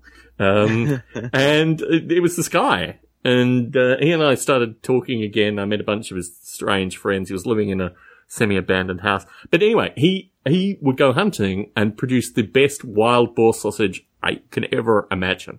Really gamey and slightly chewy and just really interesting sausage. But aside from that, I have real trouble finding good sausage. And when I go out, we have an Italian place that's nominally the best sausage in San Jose. Kind of fennelly and a bit gritty and I don't know. Yeah. What do you look for actually in the texture and the consistency of the sausage? I mean, what flavors are you looking for in sausage? I don't know. They can provide the flavors. I'll try whatever from this one place. They had like a bacon cheddar sausage, which I normally don't go for. I don't want like bacon or cheddar in it, but it was unbelievable. But as long as the casing is thin, I like it like a really thin casing. I don't want to eat through Scotch tape, you know. But I'm game for spicy, sweet, anything like that. I don't know. I don't even know how to say it. Just good sausage. You know it when you taste it. But this place is like so freaking good. I had sausage for dinner tonight. Very good. From this place or just randomly selected in the wild? No, just randomly selected. Yeah. I didn't bring any back this time. Are you a connoisseur of preserved meats as well? No. Like thinly sliced meats? No, you're not into that. I like them, but no, I don't go out of my way to look for them. Yeah. Do you? There are a few places where I like dry ham and I like certain kinds of salami.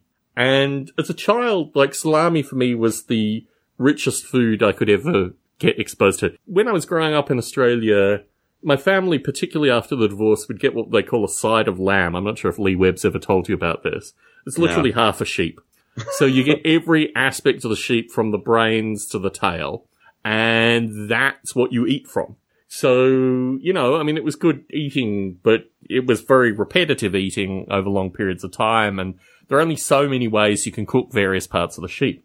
So for me as a child, whenever I'd get any salamis or anything like that, it was like delectable. And forget steak. I mean, we didn't have chicken breasts until I left Australia. I mean, really? It's hard to really imagine how primitive it is. I brought a chicken breast into my mother's house just before I left Australia, and she thought it was cat food. She cut it up and served it to her cat. She'd never seen anything like that. Then I explained to her that she could cook it. I mean, we'd eat whole chickens. We'd, you know, roast whole chickens and this kind of stuff. But the notion of, like, the breast meat actually taken out and presented was... Anyway, that's the thing. So, for me, I like a particular kind of dried ham, which sometimes can get almost musty to the point of, like, almost, like, really curious. And I like certain kinds of salamis, but not all salamis. Usually a drier salami. Again, it's to do with the slicing. It's interesting. Yeah, I go for pepperoni. Yes. Oh, yeah. Yeah, if I was going to get some kind of thinly sliced meat. Pepperoni has a huge amount of breadth as well. Like, the quality of pepperonis that I have found in this country are extreme. You go from one... I think you can buy pepperoni on Amazon that doesn't require any refrigeration. Oh. And there's all this kind of really strange... I know. There's some hideous pepperoni, man. There's there's pepperoni in like every supermarket where you open it and then you're not sure if you still have to open more plastic. It's like, just don't eat that, dude. Don't eat it. Yeah. Like, I call that, it's like, looks like a pair of nunchucks all the time. There's like two of them. I'm like, what? Nunchuck bronies, dude. They're so gross.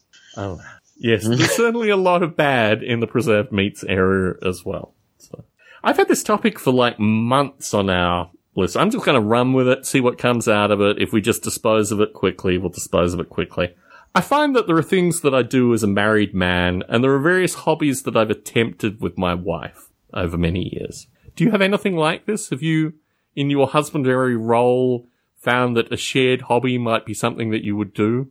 Well, we like sushi. We like going out and getting sushi at this one place. We definitely do not go and see movies. No movies whatsoever. Interesting. What else do we like? Oh, man. You want to pick it up while I think? Certainly. So, photography early on, like I did photography in high school, love photography. But it was something where I really just passed it on to my wife. So I got her an SLR camera, and now she's like the photographer. This is her hobby, basically. We did cookie decorating for a period of time. She's so much better than I am. The one thing that we watch like true crime shows. So I talk periodically about unsolved mysteries. We'll watch forensic files. I think it's a really positive and important skill that your spouse is able to kill you in such a way that they will not be detected by the police. And I think really, when I look at this thing, I think it's really important that my wife and I, when we start dissecting things, so, you know, when I'm suspecting a certain degree of poisoning or there are strange sharp objects that's mysteriously showing up, you kind of need to have this discussion like, that's like the guy in Maryland, so you better remember to wipe off the fingerprints before it ends up killing me. You know? This water tastes like antifreeze, you know, all this kind of stuff spices up a marriage. Do you have any others that you want to offer? I don't know, but there's one we watched. We watched stuff like that too, and there's like one, this lady was, I don't know, she's poisoning her husband or boyfriend or whatever, and with arsenic. And so the guy ends up going in the hospital, and she keeps baking him cookies, and they can't figure out how he keeps getting sicker, and it keeps showing up more. And then they realize this lady's giving him arsenic cookies while he's in the hospital. It's like, oh, dude, it's awful.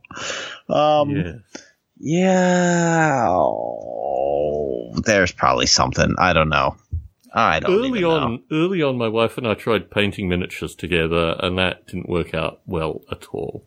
It's interesting, actually, because my wife, for my 40th birthday, painted 5 orcs for me. And she did it really covertly. Like, she did it really, really covertly. Like, she had paint set up that she would then hide. I mean, my wife and I keep slightly different hours. And it was a way in which she could do it in the transition, like, you know, I'd come home from work and stuff would be packed up and all this kind of stuff.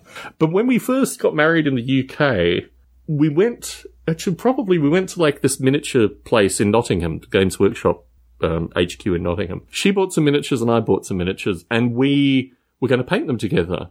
And after about an hour, she'd like left the brushes in the water, and there were various techniques that she was funking up the miniature painting experience.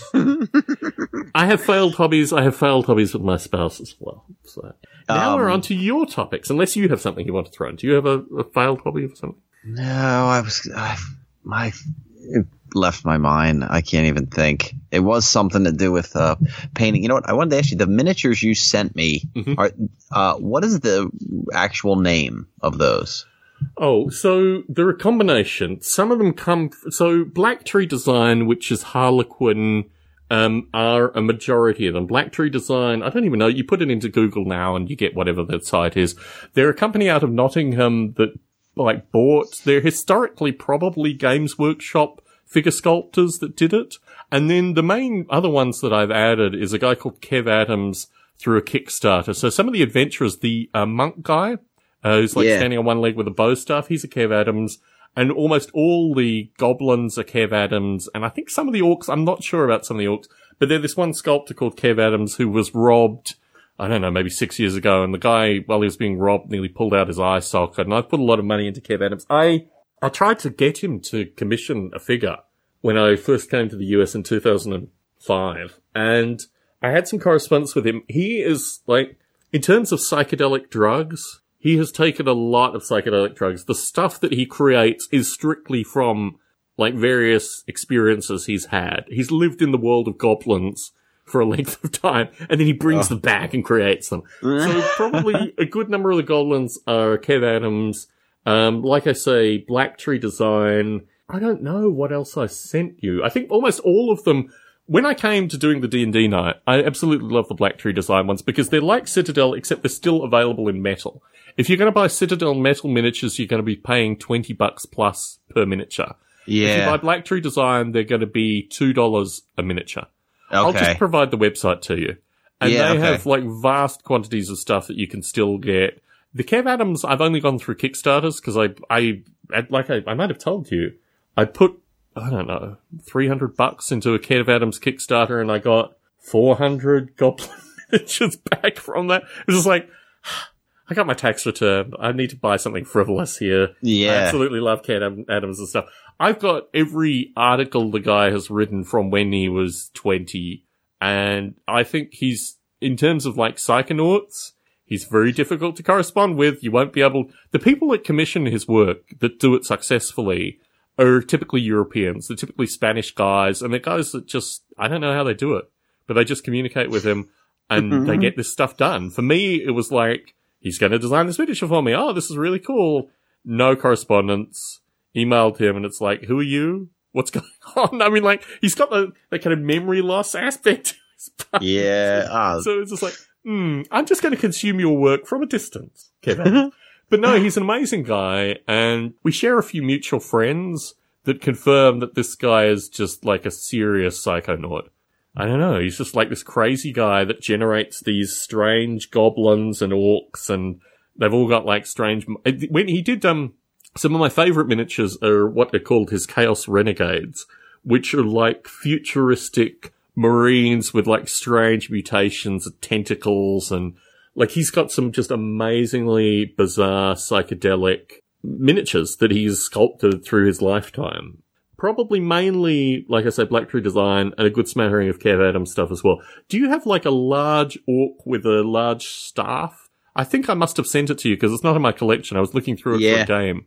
I think I threw him in. He's not a Kev Adams, but he's certainly inspired by Kev Adams. But anyway, I'll provide you the links, and there's a bunch of stuff on there as well. There's a whole lot of really curious-looking elves and things like that. And yeah, they're cool. Yeah. They're awesome. Yeah, I didn't know the actual name. Yeah, I'll provide you the links.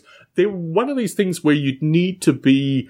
It's like inner knowledge miniature stuff. It's not stuff that the general public would ever have any exposure to. It's because I've been, looking for long periods of time. And this is one company that's actually stayed in business and, still makes metal miniatures. Okay. Yeah. So where are we? Oh, we're onto your topics. Almost expired leftovers, and when is it too old? Oh, yeah. Okay. You make mashed potatoes tonight, right? You have them for dinner. You take the leftovers, you put them in the fridge. How long can you eat them for? Oh, man.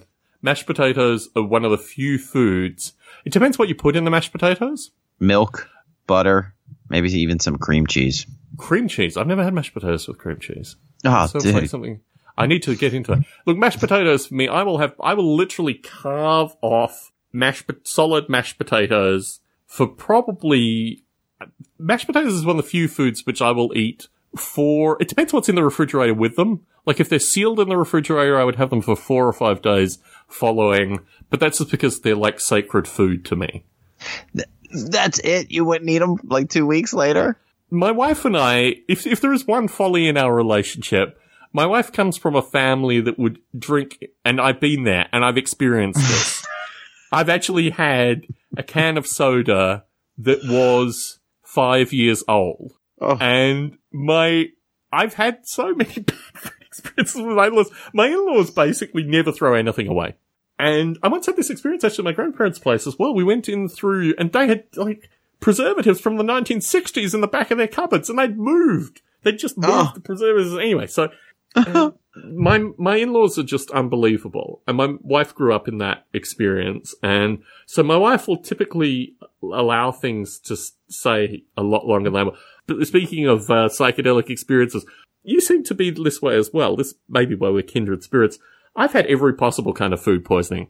I've had food poisoning where I have been like 5-day high fever hallucinations. I had food poisoning so bad in Vegas that my vision rebooted. Like, I literally couldn't see for a period of time, and then I started seeing colours and shapes slowly, and then I could see again. And that was on turkey.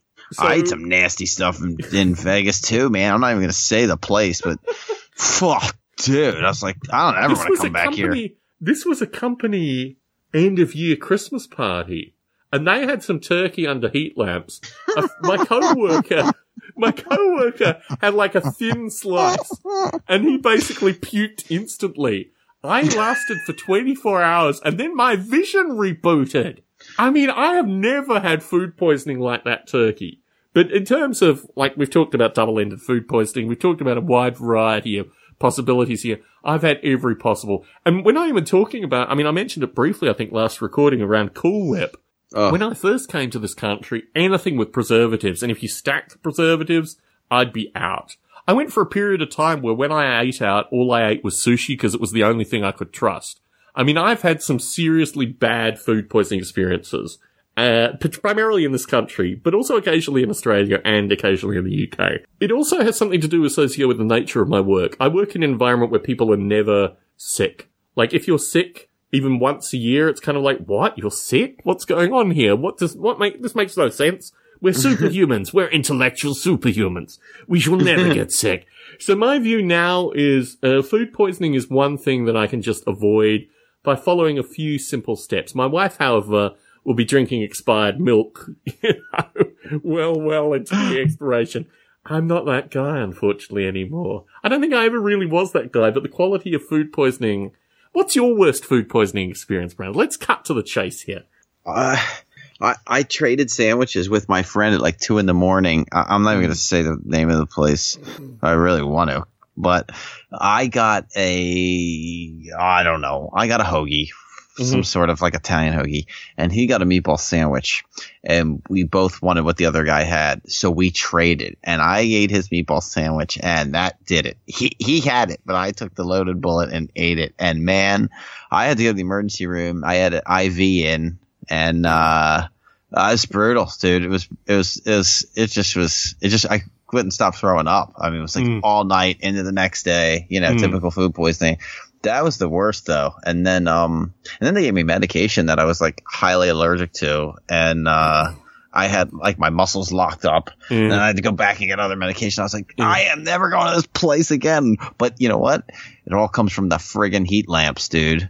Heat lamps are they're the worst. I don't think I've ever been to the hospital because hospitals just scare me. I mean, I spent a lot of time in hospitals as a child, and I'd need to literally be on my deathbed in order to get into a hospital. So typically, when I have bad food poisoning, I just have a ritualistic procedure.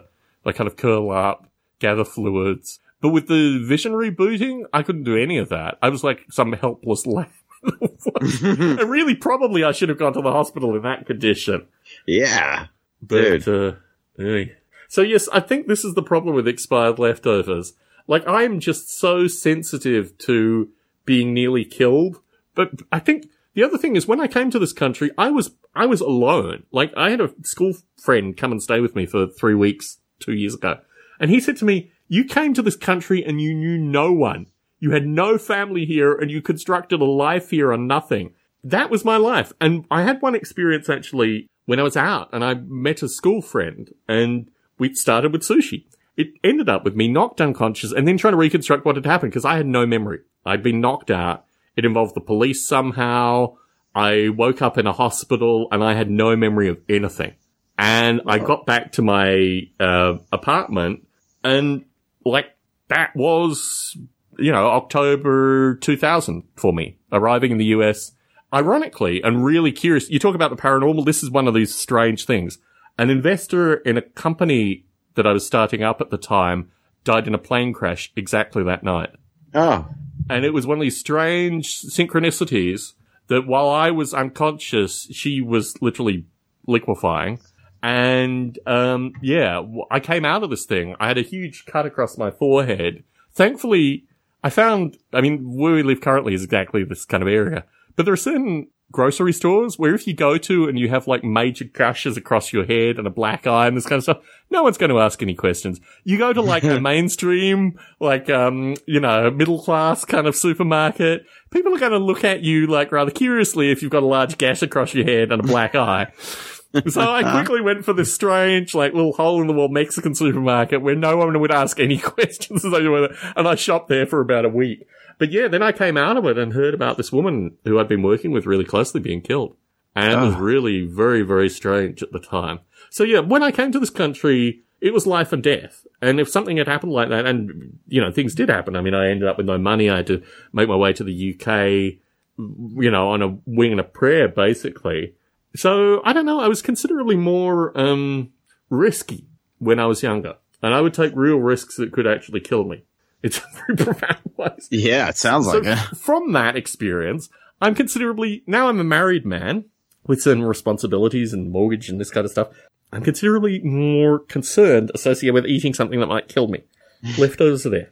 unfortunately. Yeah, I always, if you're getting close to the expired date or like the point of no return, I always kind of think like, and you're thinking, well, I don't want to waste this food. I think, well, if you had food poisoning, would you pay like $2 not to have it? And the answer is always yes. So just throw it out. Yeah. I'm someone who actually goes through a refrigerator and throws out expired food, much to the amusement of my wife. I mean, culturally, this is just not what my wife is from. And she always like jokes about it with her mother and this kind of stuff. But I'm happy with that. I'm happy not being food poisoned. The next topic, rubber band guns. Oh, yeah. You ever have a rubber band gun? Constantly. Like, the thing is, in Australia, the postman, I guess what's he called here, the mailman, would always wrap the letters with rubber bands. So if you were, like, first out to get the mail, which was always me, in fact, I still have these strange obsessions with the mail, again, more that my wife could talk about than me. The rubber bands, however, were a prize for going and getting the mail first. And they were always really thick, rubbery-smelling rubber bands that you could pull back along a standard school-size ruler quite comfortably. Yeah. How about you? No, you know what? I came across this, I found this rubber band gun, and I don't remember ever having it, but it's like an actual plastic gun with this little spring on it. And I don't know, I was kind of looking for a recommendation on like a small, awesome rubber band gun. So there are websites now. The one that I love, which I've never purchased, is the Gatling gun rubber band gun. Have you seen videos of this? No. It's like a spinning cylinder with like, I don't know, must have like 16, probably 8 to 12, like, end things that just take off rubber bands individually. And they have footage of this where people are knocking down cassette tapes with them. Really? Yeah. Now, I've never purchased this thing, and it's funny actually owning cats. My wife kind of drew the line at water pistols. I had water pistols for a period of time, and they were too scary for the cats. So rubber band guns I'd love to own, but if you can, vicariously, if I can live through you, Brandon, I will pass on the YouTube. But yeah, now they make these very, very elaborate rubber band guns that can fire multiple rubber bands at once. Oh, yeah. I can't wait to check it out. Oh, I got a question for you. Sorry. Yeah. Real quick. Model railroads, the trains, the scale or the gauge. If I have a train set and it's G, is it G gauge or G scale? G scale is a funny one. So there are about 5 standards for G based on the kinds of trains that you have. So some of them are, I want to say 1/42nd scale, and some of them are, there are a whole series of scales that all work on G track. Some of it is narrow gauge. So narrow gauge is that basically you have the same scale track, but you just put larger trains on it, because there are a bunch of like mountain trains and some trains in the Second World War and stuff that had like narrower gauge track, but you still have the same gauge track. You just put larger trains on it, so the trains then fit in with scale. And G scale has, I don't know, like I say, like 3 main standards and then probably 2 or 3 underlying standards, which are just slightly different scales depending on whether you're dealing with like large format trains or this kind of stuff. So you can do anything from a kind of log cabin train, which is larger and slightly funkier, to a standard, Amtrak train, for want of a better example, all within G scale, and the trains just get bigger and smaller, but the track remains the same width apart, basically. Okay. Thank you. Yeah. Well, I have a G scale train set, and I was, I was thinking of you because I bought a shelf for it today, and I said, I'm so sick of having it packed away. Yes. And I was like I was saying, I don't want this thing or How whatever. How long is the shelf? 8 feet. Okay, that's cool. That's a good display length. Yeah. Yeah, and I said, you know what? I'm just going to put it up on the wall. It fits G.I. Joe's perfect, and I'll put some lights on it or something, and that way it's always out. Definitely. I'll hang a wreath on it for Christmas, Definitely. and I won't have to unpack it. So, yeah. It's interesting, actually, these display things. I occasionally go into army surplus places. When I was a kid, when I say kid, probably 16, 17, 18, I loved army surplus stores. And I would go in and buy really eclectic things. And my brother actually, you talk about a shelf to display things. My brother has a shelf in his house, which is like a memorial to me. And he's got like a gas mask that I had. Are you familiar with what a theodolite is? No. A theodolite is a building, you see it at building sites. They're basically the things that they use to work out distances on building sites. They're typically on tripods. They're like a little monocle thing that they look through, and they adjust some knobs and they can work out the distances from it. Yeah. A friend of mine, I don't know how old he was, probably 13, ended up with the theodolite through mysterious circumstances. And as these things happened, I ended up with the theodolite. I also ended up with like an illegal, like a lot of the stuff that I had in Australia was illegal. Just because people would just dump it on me because the cops were never going to come to me. So it was just like, you got all this stuff. I had a laser which was illegal, which was like a military issued laser. As soon as I left Australia, a friend came and picked that up, picked up the old Moog synthesizer that I had, picked up like a bunch of the valuable stuff, and then left the theodolite and a gas mask, which was a Hungarian gas mask. So my brother has a shelf in his house with the theodolite, the Hungarian gas mask, and I think one other Tom-related artifact. I was online Thursday night, and I thought, why don't I own a Hungarian gas mask? Like, this was my thing. So I bought that. I bought binoculars based on your recommendation, and a bunch of, like, army packs, and also I had a canteen for the longest time in Australia. I think that's the other thing that's on my brother's shelf, in this kind of memorial to my related stuff. So anyway. I never knew what those things were called. I'd always see them on tripods. Theodolites. They're absolutely useless for anything. This was just like an artifact, really. We talk about artifacts and my love of artifacts. This was just an artifact. And no doubt, if my brother's house is ever raided by the police, that thing has got like a long and tortured history, and there's probably warrants out for whoever like holds that thing. So let's just move on. I don't think there's any uranium in this theodolite, but there were some theodolites with uranium. You put in your list dodging heat-seeking missiles.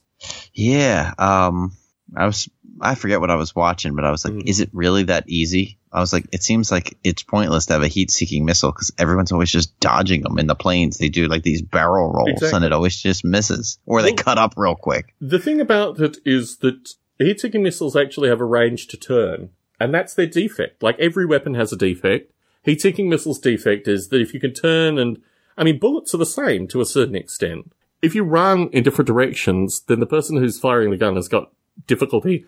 A heat-seeking missile has a turning radius which is greater than most planes are able to plummet and this kind of stuff. So yeah, it's just a defect in the heat-seeking missiles. I mean, heat-seeking missiles get better, and obviously, as Stingers are a good example of this, if you have smaller missiles, they will typically, and Stingers, my understanding is both fins move, or both the fins at the front and the fins at the back move to give them better turning. But yeah, that's just a defect in heat-seeking missiles, basically. Best junk food. Oh, man. Funyuns are pretty good. I'm a fan of Funyuns as well. Interesting. Yeah. My wife is a huge fan of Funyuns. I'm salty versus sweet on most of these things. However, I do have a hankering for a candy called White Rabbits, which are like creamy toffee things covered in rice paper. I think they're Chinese originally. I bought a bag of White Rabbits recently, and I'm eating like...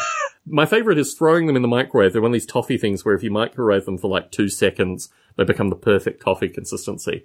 But, normally salted stuff, I don't know, I ebb and flow. Increasingly, though, just very occasionally, like once a month, I will get some thin deli sliced meat. And, I love olives. Olives don't really count as junk food, but I guess, Yeah, I love olives, too.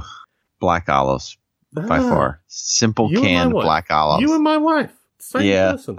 I did. I love... Yeah. Kalamata's my least favorite. When I was a kid, they grow olives in Adelaide. Oh, I know they do. And I was walking somewhere, and I thought, it's an olive tree. Because I was an idiot kid. And I put one of these things in my mouth. I ran for 4 miles to the nearest milk bar and, drank, a gallon of milk. Just, it was... I didn't even know where a milk bar was. I just realized that if I ran for an extended length of time, I would eventually hit a place that would sell milk. And that's what I did. And I ended up in, a neighborhood that it was an Italian neighborhood, actually, that I'd never been to before. I kind of remembered that I'd run straight for most of it, but the taste of, a raw olive picked from the tree, this is a taste that you can't get out of your mouth for days. It, tattoos itself into your mouth. Have you ever eaten a raw olive? No. It's the most disgusting thing you can ever, and they're really acrid. They're like skunk. They're like the smell of a skunk. The smell of a skunk is actually sticky. For our non-North American listeners, you could drive past a skunk or even an area of a skunk and it will maintain the smell in the environment for a length of time because the smell itself is actually, it's sticky. Olives are like that for the inside of your mouth. So, yeah. You asked for a garden update specifically associated with Webby peppers, and then I think we're probably going to have to wrap this thing up unless you have a variety of topics you want to throw out there. No, I'm good. I have been growing Webby peppers, and I realized I repotted some of them, so I have them in probably half-gallon, gallon, and 3-gallon pots through the week. I moved 2 of them to 5-gallon pots because I repotted them from 1-gallon pots and they were packed with roots. They're tiny. Maybe mine is now starting to get to about 2.5 inches. Potted them in 5-gallon pots within a week. Immediately the little flowers came out. They got to about 6 inches tall and the little flowers came out, which means they're going to fruit pretty soon, hopefully. So I'm now thinking about moving them. But the main thing is that my peppers and your pepper are tiny, right? Yeah. And this indicates that the genetics of we've just come down like a line where Lee hasn't been breeding them for a while. So I communicated with Lee on Facebook. I got Art I posted the photos. Art picked it up and, I got Art to connect me with Lee briefly. And Lee basically said that he's been traveling for a few years now and that the seed stock isn't great. Like he used to do like original generations and then multi-generations. And my suspicion is just that the seeds that he has now will just produce these dwarf plants going forward, unless he's got some magical way to recombine them. So yeah, when you next speak to him, please share your experience, with them, because originally, and this is standard with these scientific folk, he said, well, it could be the soil or it could be the genetics, which I get it could be the soil from a lot of people. And, I've used a variety of different kinds of soil with these peppers. I started out, they were all in the same punnet pots, but I moved them to a wide variety of different kinds of soils and different mixes and a bunch of different stuff. And they're all tiny. So, but I'll get peppers, hopefully, and I don't know what I can do with them. I passed 4 of them on to a coworker, and his are like yours. They're all about an inch tall. Yeah, yeah. Oh, I'm curious to see how they come out.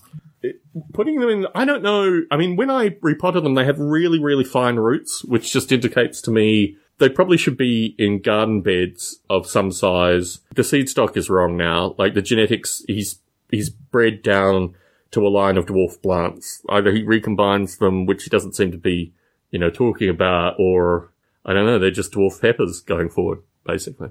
Yeah, maybe so. He's got one plant over at his house with a bunch of peppers on it, but that was it. He used to have so many more. This is what happens. I mean, when you buy commercial seeds, they're typically bred for hybrid vigor, or at least vigor. And these plants have absolutely no vigor. It's like he's bred down for very particular characteristics. He talked a little bit in the Facebook post associated with the characteristics he was looking for. But this is, so I grow tomatoes and peppers and a variety of little bits and pieces over many seasons. And you take them into seasonally and you grow them into seasonally in order to get, stronger plants and this kind of stuff. But it just sounds like he's been traveling for the past few summers, and what's happened. Yeah, that's exactly what it looks like. You asked for a remaining garden update. I grew a series of early fruiting tomatoes, and they're almost all done now. And what I did was the ones that I really liked, I scraped the seeds as I was cutting them for various salads and what have you, and I've repotted those. So my hope is they grew pretty quickly and they came out with fruit pretty quickly. So my hope is I can get an additional, end of season group of fruit from that. But I'm going to be putting them to bed pretty soon. I've got a lot of chili peppers now. I've got Thai chilies, which I grew from literally going to a Vietnamese grocer and picking out, because I bought heirloom seed Thai chilies and they didn't come up. So I just went to some Vietnamese grocer and got a bag with the chilies and cut them up and put them in, got those seeds. And I've got what they call 8 alarm chilies, which are longer, fatter Thai chilies. And I've got Webby peppers. And I don't know, I might grow some other stuff for the end of season. But historically I always grew in beds. And I had beds that I maintained, and I had winter beds as well that I grew onions and garlic and a bunch of other stuff in. But now I grow in pots exclusively just because of the nature of the garden. And also, we've got a neighbour with a fence that's not particularly well maintained, and I'm just waiting for that thing to break. I don't want to put in plants and then have to. So yeah, I'm using what I call a Vietnamese technique, because my Vietnamese neighbours, all they do is pot their gardens in 3 to 5 gallon pots. And that's basically the way. I've got some 10 gallons. Next year I'm going to do the tomatoes in 10 gallons. 5 gallon tomatoes. And just after a period of time, you're watering them on a daily basis, but just the heat and stuff gets to them in 5 gallons. It's not big enough. It was okay when I was on a deck in some apartment complex, but out in a backyard is not the right way to do it. So that is my garden update. We should probably wrap this show up while the Skype gods are still allowing for some kind of communication. Yeah, sounds good. It's been a pleasure as always. Enjoy your pie. Thanks, Tom. Have a good one. I'll talk to you soon. Take care. In Australia, Christmas comes in the middle of a very hot summer, so When Santa Claus delivers his presents, he's not taken round by reindeer because they can't stand the terrible heat. He's taken round by 6 big, white, old man kangaroos called the 6 White Boomers. Early on one Christmas day, a Joey kangaroo was far from home and lost in a great big zoo. Mummy, where's my mummy? They've taken her away. We'll help you find your mommy, son. Hop up on the sleigh.